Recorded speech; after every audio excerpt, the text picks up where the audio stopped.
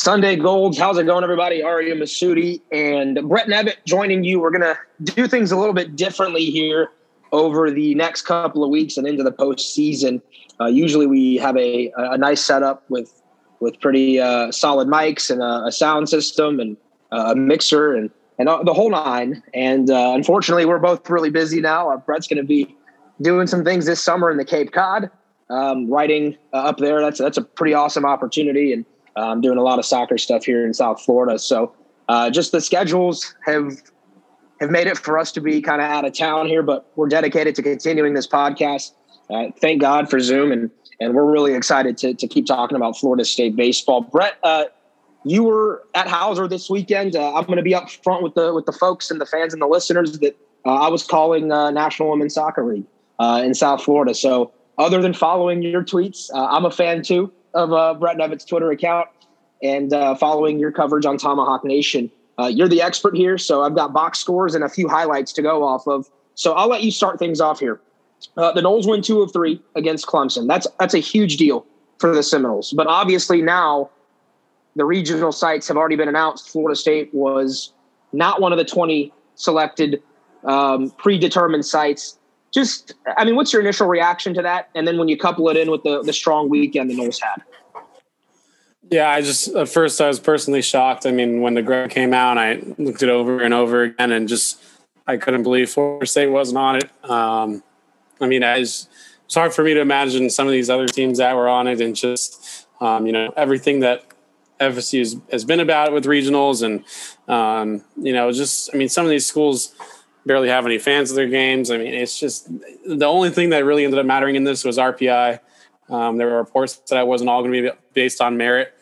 Even if it was based only on merit, Florida State still should have got one. They're a top 16 team in every single ranking now. They were top 20 in everybody's rankings last week when it came out.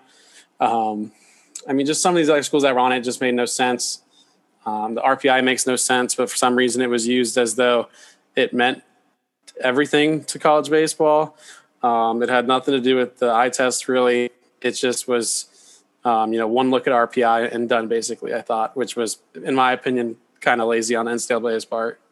Yeah, no doubt. We're gonna actually dedicate a segment to the top 20 sites being revealed. When we put out the podcast for you guys last week, we waited as long as we could to just try and balance the timing of the podcast, and we try to get them out to you guys efficiently.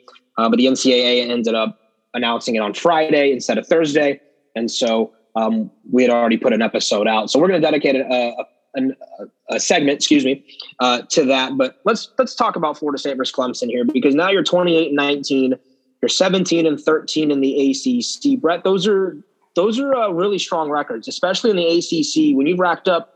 Now you've got 19 wins in the ACC, 17-13 going in.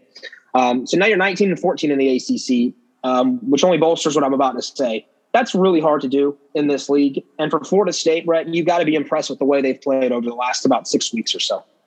Yeah, I think for a while we've been just saying that we feel like this team's trending in the right direction. And it was more of the same this weekend, I thought. And, some up and downs within the weekend. But overall, I think Florida State showed that, they're a resilient team. They got down in every game. Clemson scored in every first inning. Florida State still found a way to lead in every game and win 2 of those 3 games.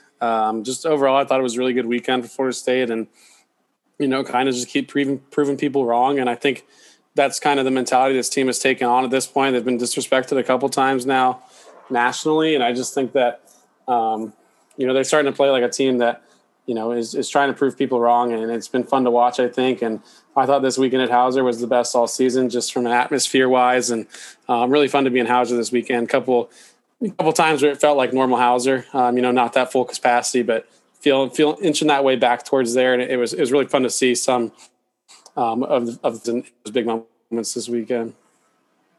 Yeah, big moments were there all weekend, Brett. Let's start with Friday. 8-3, Florida State wins. A really back and forth game. The Noles found a way to kind of punish the Tigers there in the bottom of the 8th. But let's start with Bryce Hubbard on the mound. Again, the Noles pitching fantastic on Friday, and Hubbard now pitching on Fridays with Messick, who they had to kind of see and give him a few extra days of rest. We had a few questions on how Hubbard would perform. You were very confident, and he proved you right. 6 innings of 1 earned run, 2 walks, 7 strikeouts. Yeah, I just think this is an example of how interchangeable this staff kind of is, especially the weekend staff and all the talent they have. I mean, Parker's dominated all season long on Fridays. You throw Bryce in there for this start, and it's just more of the same. It's, Bryce ran into some trouble in the first inning, limited it. And from that point on was really just, cruise control. And, that's always been Bryce's thing. If he gets through that first inning, without a lot of damage, and he's going to post a good outing. And, last 5 starts, he's made 5 straight starts with at least 5 innings pitched and 2 earned runs or less allowed. 1.61 ERA over the last 28 innings in his last 5 starts. His ERA is down to 3.26 in the season. Bryce has got a case to be on some of these all ACC teams too.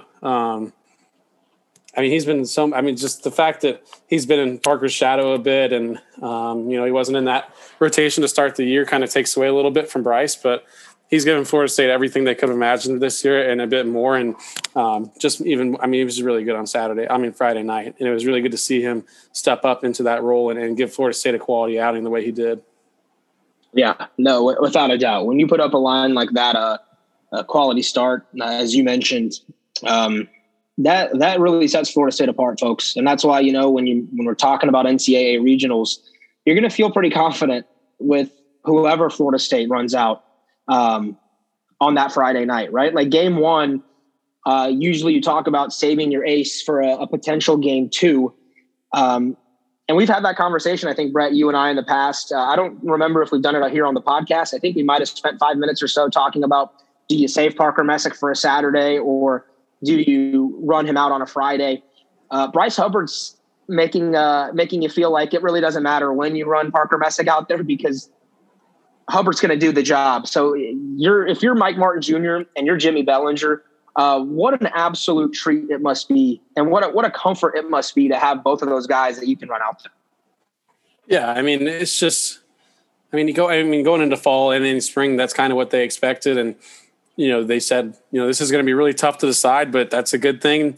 It's a good thing that we're struggling to decide. They had 8 guys that they thought could pitch on the weekends. They've shown that multiple guys can pitch on the weekends this year. And, both these guys are going to be here next year too. Not to look too far ahead, but just to think that you're going to get both these guys back and on top of some of the other guys you get back and some of the guys you get coming in. Next year there's going to be no drop off with the staff, especially the weekend staff. If anything, it's just going to get better. And to think it could get better, it's fun to think about. I don't even know where to begin when it comes to that. Yeah, and then, of course, the game gets kind of tight there. A home run by Sam Hall for Clemson makes it, I think it was 4-3. Kwiatkowski and Jack Anderson. Again, Anderson's becoming arguably the most valuable pitcher on this staff. I'm not saying he's the best overall pitcher, but he might be the most important piece to what you got going there, especially with the way that he bridges the game and can also kind of shut things down when you need him. Yeah, it was a bit of a Jesuit Tigers show on Friday night. I think Nico had a multi-hit game. Clayton had 2/3 is scoreless, and Jack gives you 6 up, 6 down at the end of the game. But yeah, Jack's just, it's easy. Look at him, makes it look easy. It's just ground balls, pounding the strike zone, 6 up, 6 down. Don't think he reached 30 pitches. I think it was his 4th save of the year that day. He's just made it look really easy lately at the back end of the bullpen, and 2 strikeouts in 2 innings, and Clayton got them out of a jam when they needed him to. And, Chase still struggling a bit, but, Chase is still going to be in that locker room and giving them what they need in that way and doing those things for them. So, Chase is still an asset for them in that way. And Clayton is, that veteran they really needed so far in some of these big moments. And, Jack's really starting just now to step up, and you're starting to see what he can be. And I think, he's going to be the guy at the back end of every game when it comes to postseason play. Yeah, and I think we should definitely say congratulations to Chase Haney, on setting the all-time record for appearances in a career. That's a very impressive mark, and I know Chase is definitely not having the season that he probably expected out of himself, and what that staff, the coaching staff, expected out of him.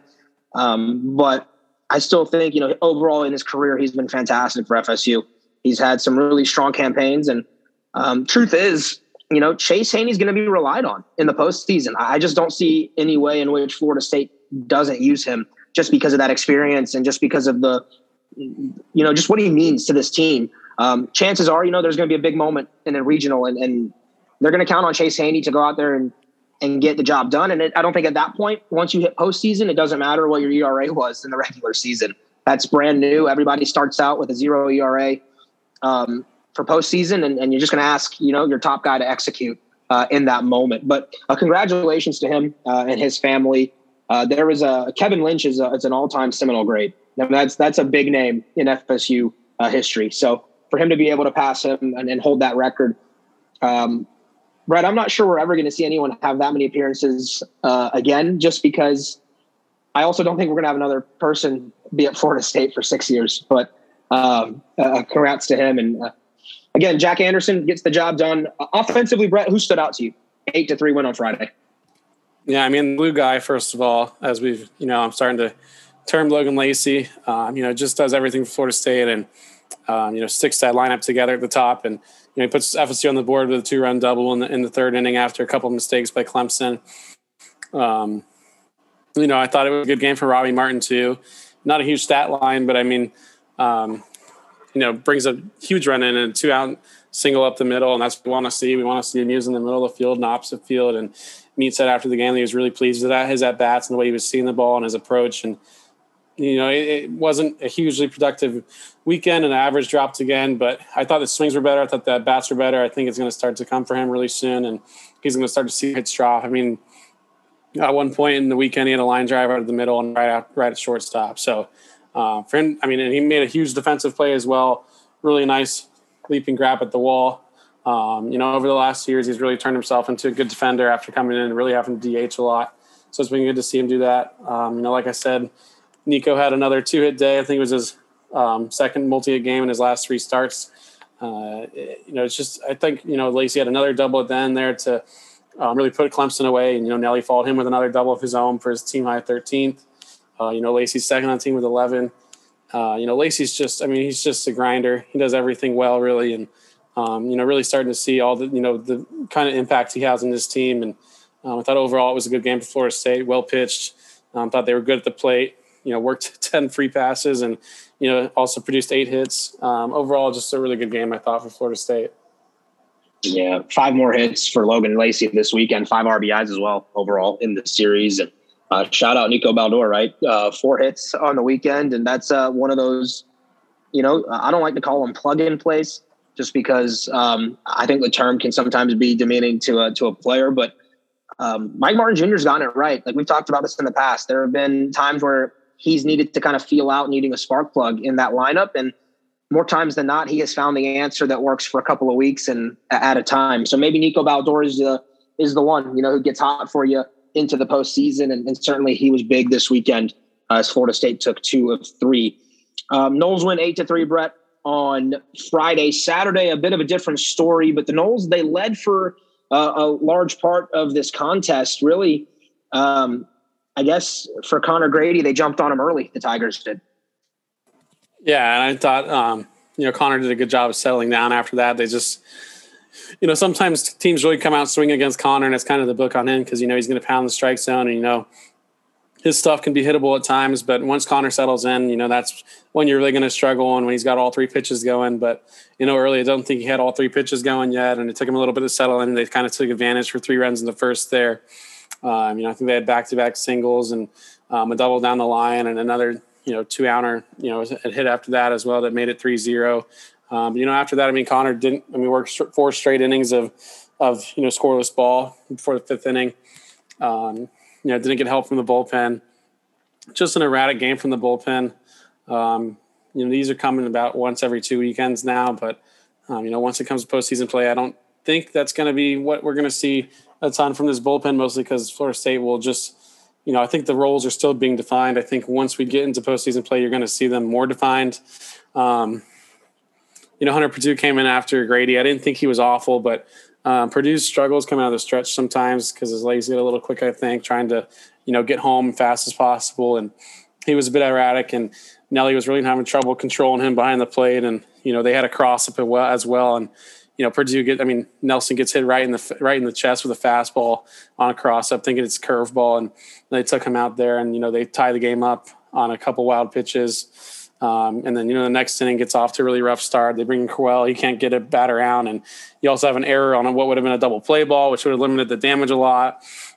It was just a sloppy last few innings of that game, and not the end of the world. It's Saturday, and good to see them come back and respond the next day, but it was just all over the place in the last few innings there. And, we've seen that kind of happen a couple times now, but it hasn't been a day-to-day theme. It's kind of been one of those things that happens a couple times a week or once a week. And, Purdue touched 100, I think too. So, you saw the stuff there, but he's got to command it, but it is the stuff you want to see. Quell was still 92, 94, but, was just having a couple seeing eye singles. Jonah got them out of one of those innings, did a good job of, limiting that damage, keeping them tied in the sixth. I thought Ahern was pitching well until a 2-out walk. Davis was okay, but gave up a homer to Grice, but he got, B-Walk was really the one in this game that was a positive on the mound because, works this 1, 2, 3, 8th inning and up to, sitting 96, 97 with the fastball. We haven't seen that from B-Walk in a while. We always knew it was there, but, also hammer curveball, that was really good to see, and see him pounding the strike zone. I think B-Walk will be used more moving forward and given some more opportunities. Yeah, and if anything, Brandon Walker is gaining not just valuable experience that's helping Florida State win games and really, big moments, but, his future is being developed here because Brandon Walker is going to mean a lot to, I think, FSU's pitching staff, especially next season. For him, the NFC graduate from Tallahassee. But yeah, so 9-5, Clemson wins. They scored the final 6 runs of the game, 6th inning and on. So I misspoke earlier when I said Florida State had a lead for a large part of the game. They really didn't. They were down 3-1 until the bottom of the 5th when Elijah Cabell hit a massive tank to center field, grand slam, to take that lead. I think 5-3 in the moment. Just can you, Brett, put it into perspective for Florida State fans right now when Elijah's going 3 for 5 with 4 RBIs, and if that bat is consistent for FSU the way it has been, how does that just change the entire complexion of this lineup? There was a time when Elijah stepped to the plate, and it was kind of like, is he going to strike out? Looking at a strikeout swinging, but now every time when Elijah steps to the plate, you're saying, is the homer going to go out to center or right or left? Where's it going to go? Every time he steps up in a big moment, he's producing a big hit. He's been a big time player lately. Really for the whole season, if you think about it, tied a career high with 3 hits this game. Grand slam comes with 2 outs and, it's 2 strikes and gets a slider that's not even a bad pitch down in the zone, crushes it to dead center and wind's blowing in and it still leaves the yard in a no doubter. I was feeling really good about my sweep prediction when this happened. I was thinking, Florida State's going to run away with this now, but when you don't get that shutdown inning after that, it hurts and momentum swings quickly. But yeah, Elijah's just, he's a big time player right now. Nobody wants to see him step to the plate. He's 25th in the NCAA now with homers per game. So the power is really starting to play. It's been fun to watch. This is the player that we all thought Elijah could be at this point. I'm starting to see it. And if Nelly and Robbie can click it back into gear, and Nelly hasn't been bad, but it hasn't been, has homering in a little bit now. But, when those guys really all start to click at the same time, it's got a chance to be really special, especially when you got Lacey and T. Martin in front of them as well. So also another good game from Lacey. Had a homer to get them on the board, his 5th this season. But yeah, Elijah's been as good as it gets lately, and it's been really fun to watch. Yeah. I think batting average for Elijah, if I get this pulled up, 287. Yeah, that puts a smile on my face. You can't see it when you're listening to a podcast, but that kid's worked really hard, folks. He is, like Brett said, there was a time where I think he was having the mental yips. I've heard some stories, of how much, it hurt Elijah to not kind of be playing up to the standard that a lot of people expected, because he came in as a very, very highly rated recruit. It's a kid that people had expectations for. LSU wanted him, over there in Baton Rouge. Paul Maneri wanted him. It was ultimately Elijah deciding that he didn't want to wait behind a crowded outfield that led him to Florida State. And it took a few years, but this is the Elijah Cabell I think draft scouts are also starting to like salivate over. 287 with a power that's 80 grade out of 80. That's something you can work with, Brett. Elijah's definitely, I think, skyrocketing up the draft boards here for the summer draft. I mean, he's got a 1.053 OPS now.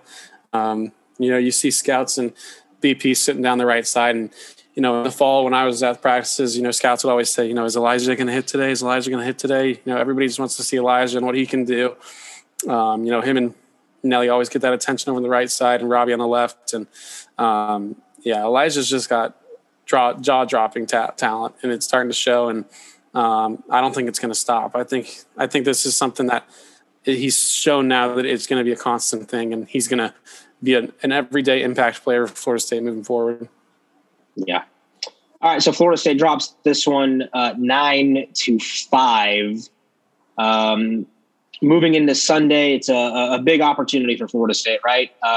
The regional standings or the regional, sites have come out. You're not on that 20. You could have packed it in. You could have kind of said, you know what? Well, the season now really doesn't matter for us.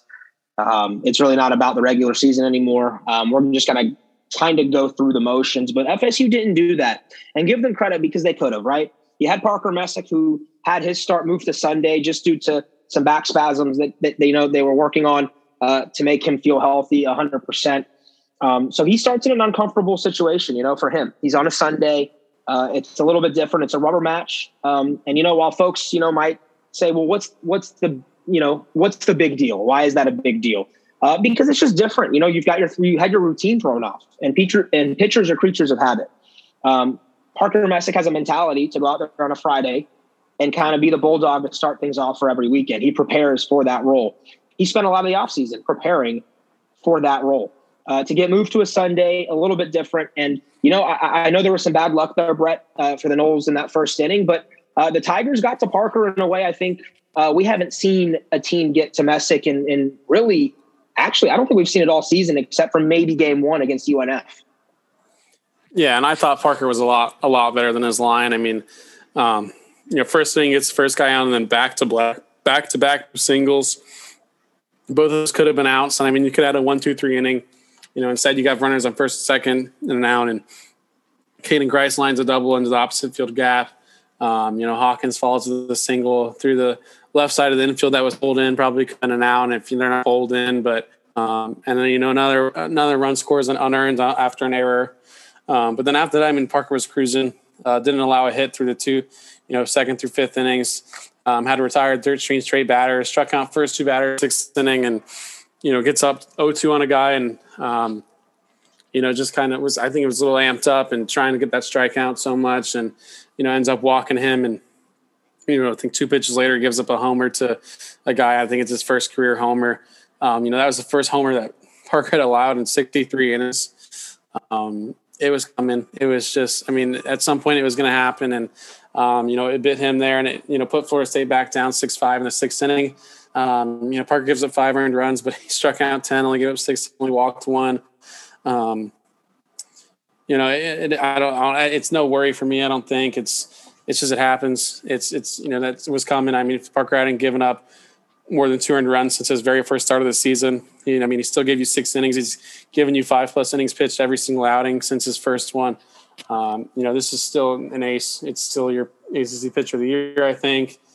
Still doesn't really get much better than Parker, and going to be back to his normal self the next time he's out there. I mean, it's Parker Messick, man. It's like he's a bulldog, and you never really have to worry about Parker. Yeah, so Parker goes out there, 6 innings. The sign of an elite pitcher is even when you don't have, I don't even say he didn't have his best stuff, because it probably, I didn't get to watch a whole lot of it, but if you have 10 strikeouts to 1 walk, I think your stuff was more than good on the day. Maybe you just didn't get the same baseball luck that you're accustomed to getting sometimes, right? Like things happen. For Parker to be able to just kind of battle and give you 110 pitches and 6 innings is a sign of a kid that's a mature pitcher. I mean, he's mature beyond his years on that mound.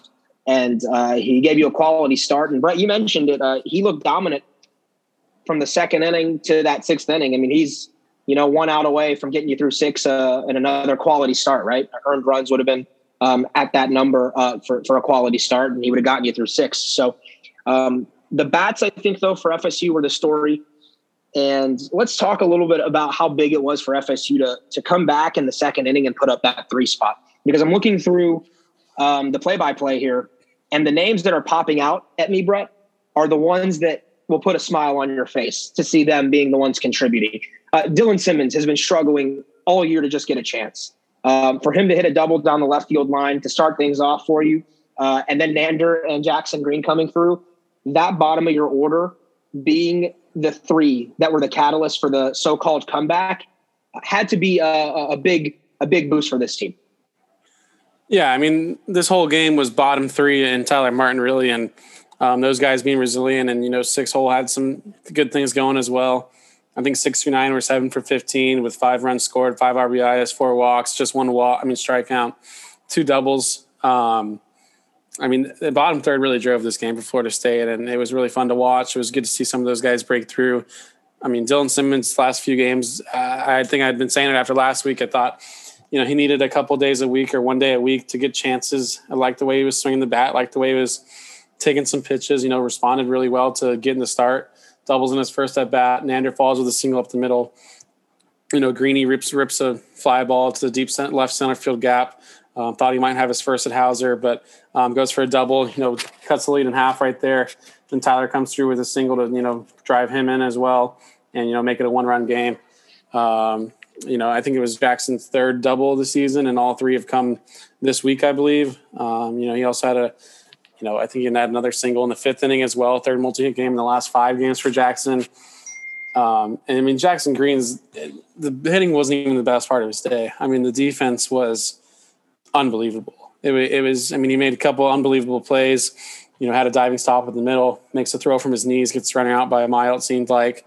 Had another play that was a barehanded play up the middle and to end the inning, and, another 1-2-3 inning it was at that point for Parker. He's just been a vacuum all year at second base, and it really is the wrong guy to hit it to. Just 1 error through 43 games he's played. Bat is really starting to work for him. Tyler had 3 hits on the day. Just all, those guys working with Tyler in that game was really fun to watch. And, when Tyler's going that well, it's a tough order to stop. And, we've said all year, when Florida State is going to get contributions from the bottom third of the order, you need to watch out, because that's when this team is really going to start to go. Dylan also had 3 walks. Tyler 3 for 5. He's got 2 RBIs. He's got himself a double, let off the 8th inning with a double to start the rally there. And, Davis Hare, your good old pinch hitter, swinging at the first pitch fastball. You like to see that. Drives in 2 runs to give you an 8-6 lead. Lacey comes through again, gives you another for some more insurance. Just overall, extremely good day at the plate. It was one of the better days at the plate of the whole season, I thought, and you really didn't get much from 2 through 5 for most of the game. You produced 12 hits, walked 9 times, and you struck out just 6 times. So, overall, I thought it was a good game. I thought it really should have been a blowout. I didn't think Parker Messick pitched as bad as his line shows. Thought he pitched pretty well. I just think this is a resilient bunch, man. I think it's a sign of meat. These guys I think have played hard for him for this year for the most part, and I think that makes you excited about what this team could do on the road in the postseason.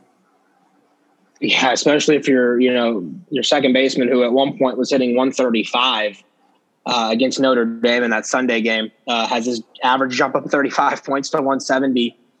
He's got 6 base hits in his last 3 contests. Let's see, in his last week. Sorry, in the last 5. So you take that from Jackson. Brett mentioned, how elite his defense is. So maybe this is the time of year for Jackson Green to kind of put it all together. Again, like we talk about, when you get into postseason ball, which you will after this weekend against NC State, your averages don't matter anymore. It's a new season. What matters is that weekend, can you get out of it? Can you move on to a super regional? And you're going to need all hands on deck. So good to see from Jackson Green doing his job. Logan Lacey's playing well, as Brett mentioned, here, especially late. And if you can get Robbie Martin going too, that adds to what Matt Nelson and Elijah Cabell have done for you consistently this season, with what Tyler Martin has also been able to provide from the leadoff spot. So Noles win this one 9-6, Brett. just the resiliency, as you mentioned, we don't need to talk about the bottom of the eighth, I don't think, a whole lot. I think you summarized it up pretty well.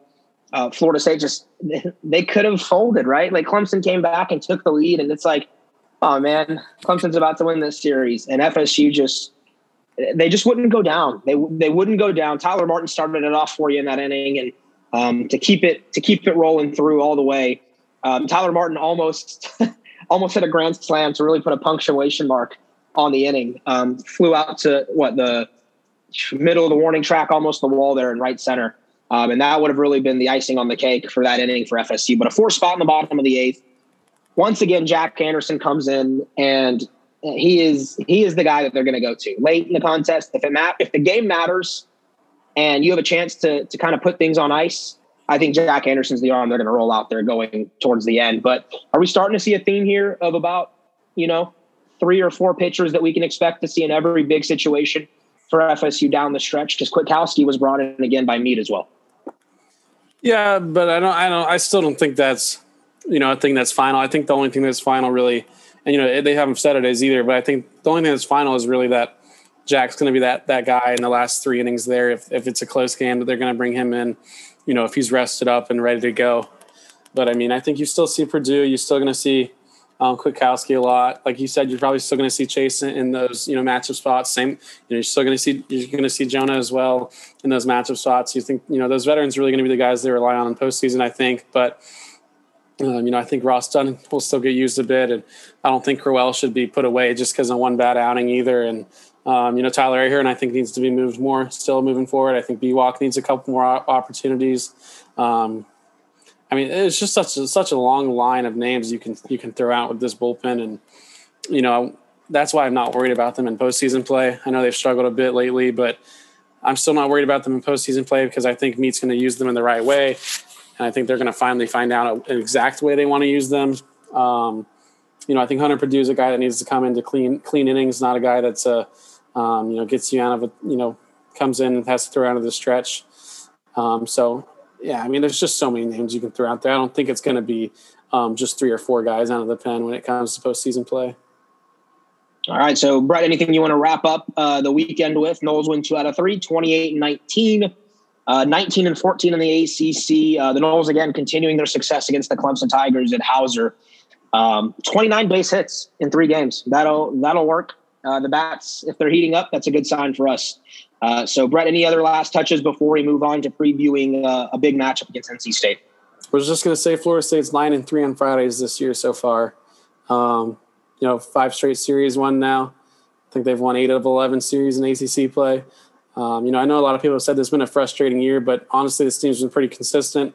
And, this is going to go down as one of the better regular seasons in a couple of years, I think. Yeah, especially when you consider, too, that I think folks need to also understand, like, the Noles are playing 2 less non-conference series than normal. A lot less midweek games than normal. So for those of you saying, 28 wins is not enough and they're not going to get to 40 this season and extend the streak. Well, this season has an asterisk next to it because you're not going to get enough games for you to really get to 40 unless you go on a major, major run. And this team could still do it. Who knows?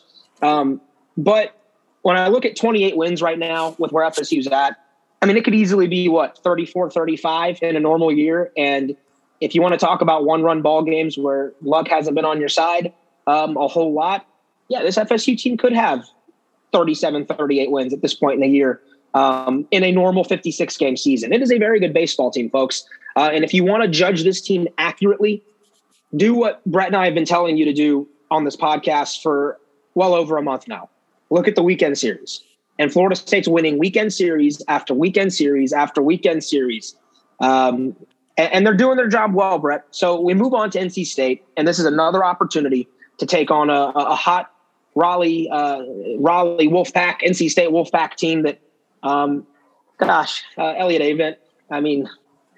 This isn't going to be a lot of fun. Seminole fans know about him. He is a tough son of a gun to deal with as the manager, the head coach of NC State. And I will say, though, this is different for NC State, Brett. They are usually the ones to melt down towards the end of the year. They start hot, and they usually fade off. This year they started off terribly, and they have been ridiculous in the ACC really since the midway point of the year. Yeah, I mean, NC State is as hot as anybody in the country right now. They're 9-1 in their last 10 games. I think they're 16-5 in their last 21 ACC games. Looking at their splits here, that's kind of weird because they're 15-3 away from home and 11-11 at home. That's probably the best away record in the entire country right now. But I guess Florida State's going to where NC State doesn't like to play at home, and Florida State likes to play on the road. So optimism, I guess, is maybe they're not that hot at home, but they're just hot on the road.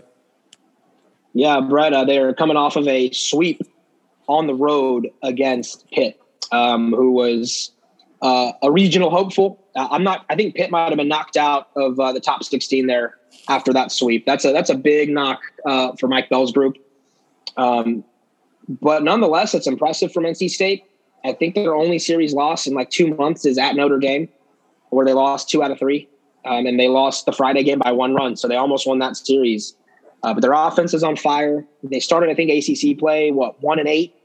And now they are sitting at 17-13. So if you want to do that math, they're 16-5 in their last 21 ACC games. That is really, really dang good.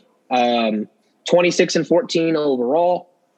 They are now pushing to be potentially one of the best teams in the league in terms of the standings. I mean, they have a chance now to be one of those top 4 seeds in the ACC tournament.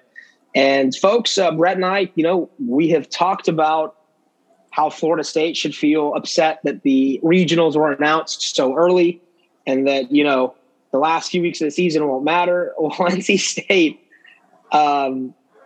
if this was a normal year, NC State would be barreling towards being a regional host themselves, because I look at their RPI, which apparently the committee loves, and NC State's now 29th in the RPI. They've got, 17 conference wins. And so they very much, I think if this was a normal year again, Brett, would be being mentioned in those articles about on the bubble to host. They're right there for the mix. This is a team you got to keep an eye on because of the way that they're finishing late. So it's going to be a tough weekend for Florida State on the road. But again, like you mentioned, Brett, the Noles have played well on the road. But in your opinion, what's your theory on why FSU has done better away from Tallahassee? I think it started with Virginia Tech and, all the trash talk there. And I think this team just kind of took on the mentality of, kind of that underdog mentality. And I think they just played well together away from home. I think they, bond together on the road. And, this team, it just seems like they don't care what people say about them. They don't care what these fans say about them. And they just want to, just kind of come in there and spoil your party a little bit. And, this team has fun on the road. Like you can see it. They bring the energy on the road. It's been good to watch. And it's one of the reasons I really am excited to see what Junior can do with this program. Because so far these dudes have shown that they're going to go out and play hard for them, and they're going to play as a team. And, that's been really good to see this year so far. Yeah, it really has. And FSU's record on the road, as you mentioned, Brett, really strong. All right, so game times. It is a Thursday, Friday, Saturday series, folks. For those of you, if you guys pop this on later tonight here on Wednesday or early Thursday morning, and you don't realize that the game is being played on Thursday, let this be your reminder. Because of the ACC tournament, the league has always done this. They play the final weekend of the regular season. They started on Thursday and they ended on Saturday to give everybody that Sunday off. So 6:30, both Thursday and Friday, and Saturday will be a 1:00 first pitch. The matchups, I believe, are Reed Johnston going up against Bryce Hubbard. Then it'll be Sam Highfill going up against Connor Grady.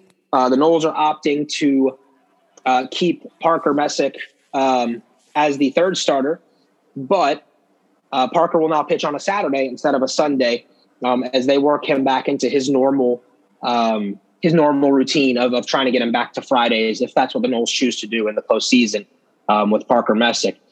Brett, all right, NC State 26-14. When you look at some names in their lineup, 290 as a team with 67 home runs, they can really rake. Man, this team can rake and they can field the heck out of the ball. 985 fielding percentage as a team. and 290 average, like you said, 501 slug. This team is carried by their position players. I mean, they've got a lot of dudes that can hit the heck out of the ball. I mean, Johnny Butler has been one of the best players in the ACC this year. He's hitting 387. Also has 11 bombs. Also 12 stolen bases. Does a little bit of everything. Luka Tresh has always been one of those, the better catchers in the ACC. Isn't having a great year, but still a dangerous guy you need to watch out for. Tyler McDonough has been really good of late, in 327.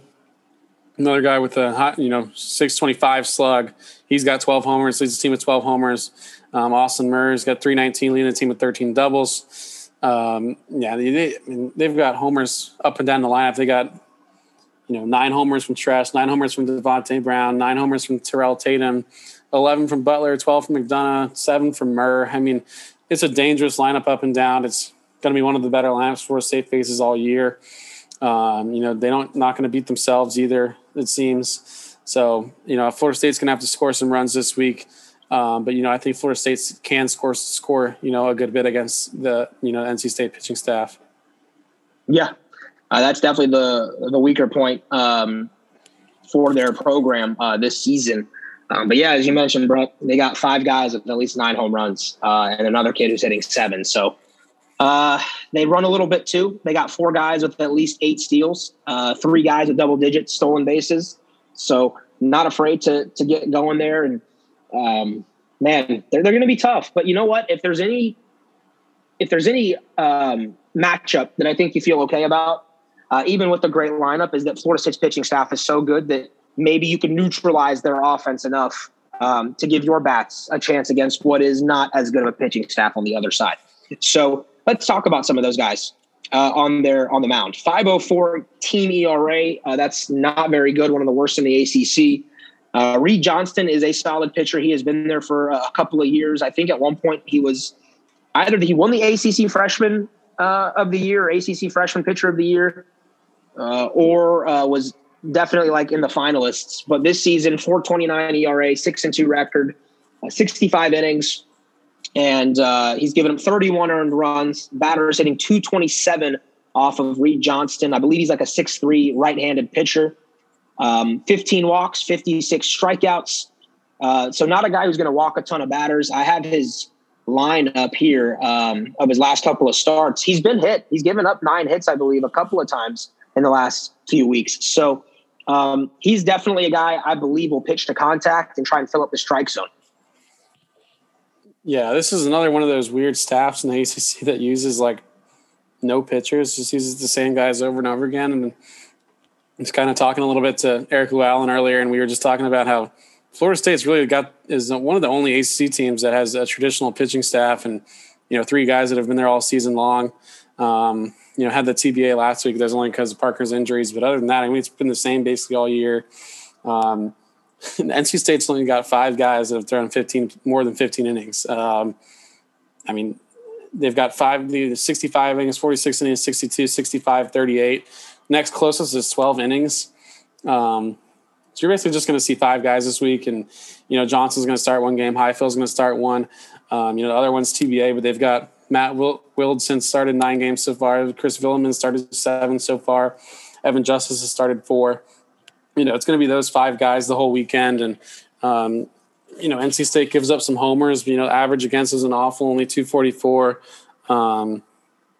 So yeah, I mean, it's just a weird staff to figure out because you're basically going to be facing the same guys all week long. So I think Florida State will be pretty prepared for the guys they're going to get. I think that 2 right-handed pitchers that favors for Florida State, I think, and I just think Florida State will get some balls out of the yard this week at NC State and do some damage there in the lineup. That is a park, by the way, that if you have not been to Raleigh or have not seen games on television, I believe it's called Doak Park. And they have a miniature kind of Green Monster vibe going on there in left field, or I think it's and Eric Llewellyn will probably be able to tell you more of this on the radio broadcast. He explains it well. But their left field is really short, and they have a mini monster, so to speak, of advertisements that go up, but that still counts as in play. But if you hit it, that's kind of the Hauser right field is in left for them. Then and it lasts a long way from like left to like really deep left center. And then center's you got to really get it out. And then right field, again, right to right center has some opportunities to hit some home runs. They got a beautiful scoreboard out in right field that Drew Mendoza hit a ball over one year. His freshman year, he hit an absolute missile that cleared that scoreboard that's like 30 feet high. So it's a nice park. They have a rabid fan base. NC State fans love their Wolfpack.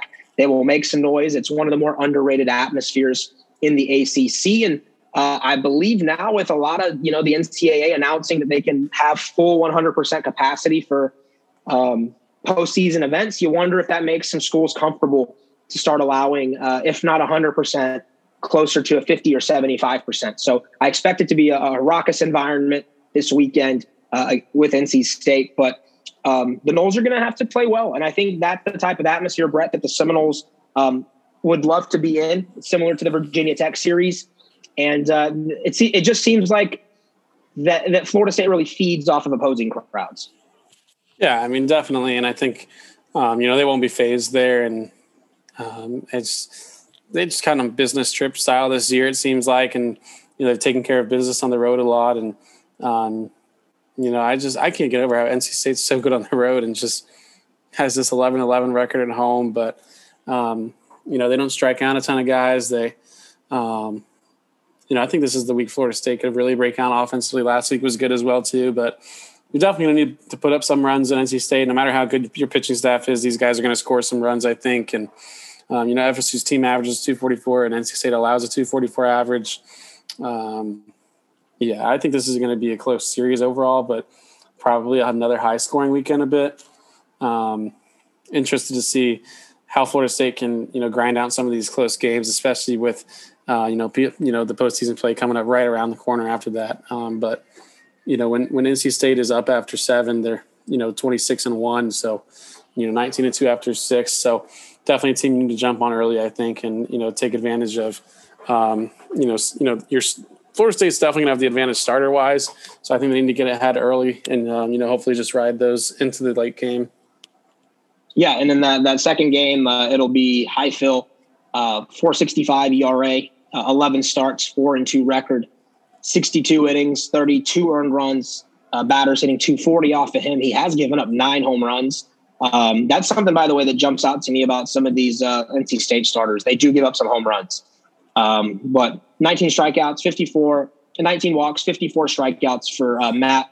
I lost my spot here. Sam Highfill, 17 walks, 57 strikeouts in 62 innings. So a guy that, pitched pretty well for them against the Pittsburgh Panthers. And another righty, though, Brett, that I think FSU will take. You got Connor Grady going on the mound Saturday.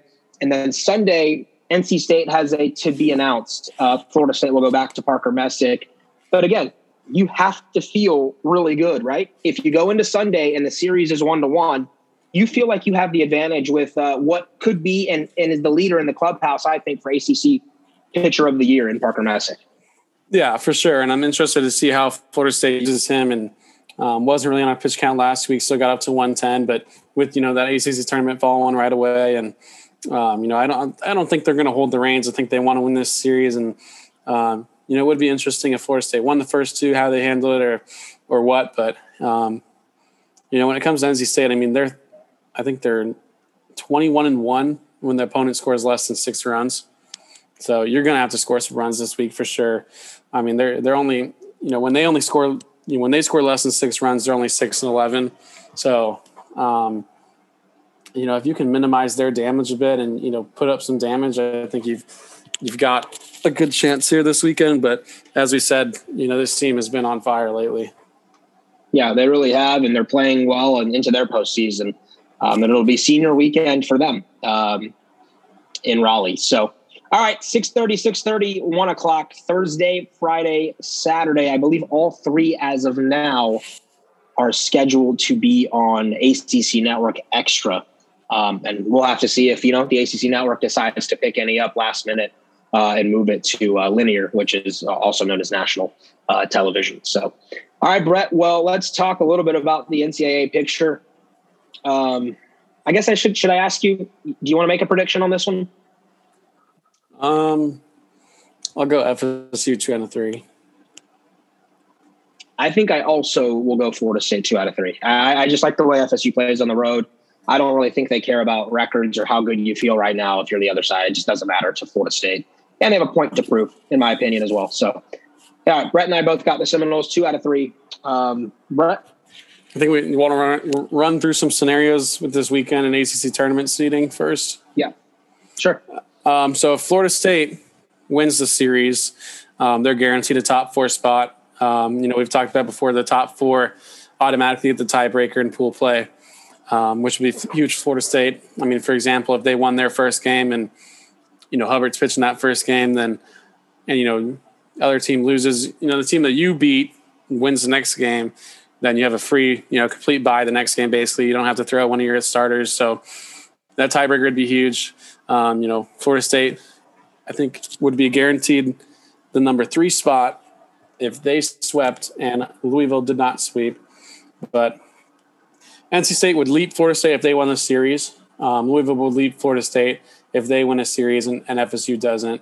So if Louisville wins their series and Florida State does not win their series, then Florida State will not be in that top 4. But at worst, Florida State will be 7 with 1 win. At worst, they're a 6. But I think if you take care of your own business this week, you don't have to worry about everything else. So those are a couple of the scenarios for ACC tournament so far. Yep, in the ACC tournament, a weird format that they went to a few years back. It just feels like they've been toying with the format a few different times over the years. But in its current state, they will go with 4 pods of 3 teams. And essentially it's a round robin. The 3 teams all play each other. And if you're 2-0, then obviously there is no conflict. But if everybody finishes 1-1 or 2 teams finish at 1-1 or however that works, they don't actually give you the head-to-head tiebreaker. If it's all 3 teams, it's something like the highest seed advances. And so it really pays to be a top 4 seed. So that's how that works. Top seed advances. And then they have like a single elimination semifinal and final, like the SEC tournament does as well there. But the object is to try and save, pitches for the pitchers and try and keep their arms fresh moving into the NCAA regionals. I believe that's what the conference is trying to emphasize, is for teams not to have to be throwing, 5 or 6 games in the ACC tournament and then have to play the regionals the next weekend and deplete the staffs. But speaking of regionals, Florida State was not announced as one of the top 20 predetermined sites. Brett kind of gave you a few thoughts early on the fact that he was shocked. I think we're both shocked. The Noles, I believe, wholeheartedly deserve to at least be in the top 20 of that conversation for many different reasons. And the RPI just, to me, doesn't tell the whole story, especially in a year like this, where you just don't really have a lot of cross-pollination, as the D1 baseball folks put it, for the RPI to really kind of take shape and be able to give you accurate pictures of how good teams are. And to see teams like South Carolina and Gonzaga and Louisiana Tech, which no doubt Charlotte, for them to be they're having great seasons. South Carolina really isn't. I don't understand that one. But with all due respect to those programs, you've essentially cut out major Power 5 schools just because of the way that their conference decided to set up their schedules. Yeah, so I've got a lot of thoughts on this, and they kind of range a bit. But first of all, the ACC just put these ACC teams in a bad position. Louisville, I think, is 55 or so, and Florida State's 48 now. Clemson's 49. VT's 53. None of these teams are that low, and it's just they had no chance, basically, given the fact that they're going to go straight off of RPI. Some of these RPI games, it makes no sense. Florida State won a series against Clemson and dropped 9 spots in RPI because they won the series against Clemson. Even if they had swept the series, they would have dropped. And going into the weekend, Clemson was a quadrant 1 team. I don't know what you want Florida State to do there. I'm guessing you just want them to, I don't know. What is Florida State supposed to do in that scenario to improve their resume? It just makes no sense. when this came out, Florida State had as many or more Quadrant 1 wins than 16 of the 20 teams that were selected. A lot of those were SEC teams. It's not just some of these smaller schools. Going into the weekend, Florida State was 13-10 against Quadrant 1 teams. Won 2 more games against Quadrant 1 teams this weekend. 37 of 44, 40 of 47 of Florida State's games have been against Q1 or Q2 teams. Gonzaga was a team that was picked. They're 3-5 against Quadrant 1 teams. 18 of their 40 games had been against Quadrant 4 teams when this came out. South Carolina is 12-15 against Quadrant 1 teams, 12-12 in their conference play, and had lost 3 straight series going into the decision-making process. These are all numbers going into the decision-making process. Southern Miss was 6-7 against Quadrant 1 teams. 19 of their 48 games had been against Quadrant 4 teams. 22 of Louisiana Tech's 46 games had been against Quadrant 4 teams. Make it make sense. It's crazy. It's Florida State. I saw some people in my mentions were like, well, this team didn't deserve a regional. Well, according to every poll, Florida State's a top 20 team. So I think Florida State deserved a regional. They played well enough to deserve a regional. Since the sweep against Pitt, they've done everything to right the wrong. It makes no sense. I like I said, I was just shocked. And I think a lot of people in the program were, but honestly, this might be a good thing for Florida State. Might, light that fire like they've had all season, and they've played on well on the road. So, it is what it is at this point. But it's tough not to even have the chance to have a regional in Tallahassee this season. I think for me, Brett, that's what it goes back to, is whether or not Florida State deserved a regional. I don't know. I can't say for sure whether they would have in the end. To not even give them a chance to kind of earn it and prove it over the last final weeks. That's kind of the kicker for me. Was Florida State a top 16 team? You could argue yes or no there.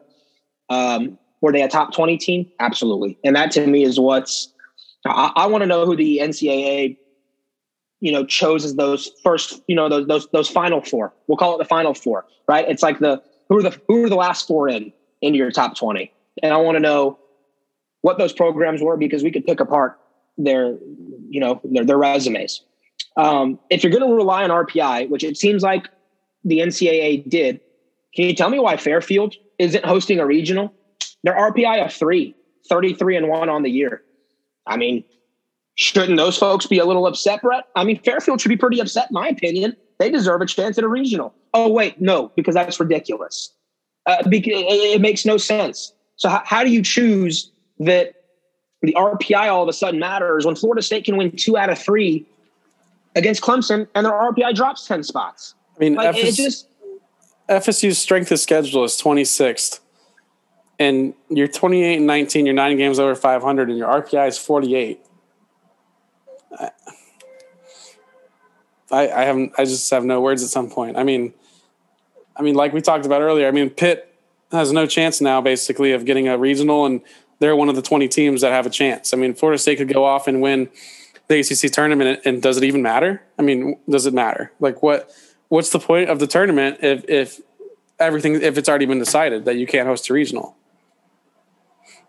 100% agree. You basically eliminated the Clemson series, the NC State series, and the and the ACC tournament from mattering. Where in the past, part of the fun of college baseball was that final week, in the conference tournaments where you're reading about everyone's case and their stock reports and how close they are and why this week matters at Hoover and why this week matters at Oklahoma City, where they do the Big 12 tournament at times, or why this tournament matters in Durham, where they did the ACC tournament for a number of years.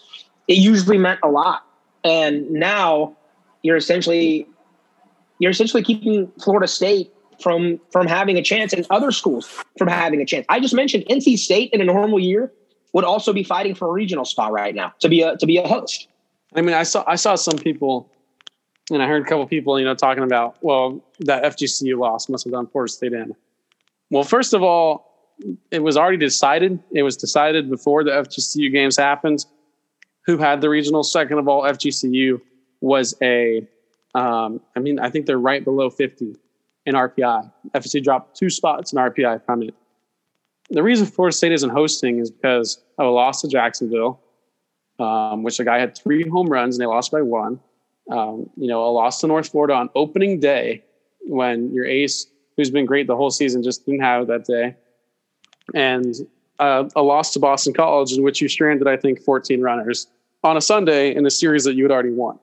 Those 3 games alone have basically killed Florida State's chances of having a regional in Tallahassee. While they should have won those games, it shouldn't have cost them.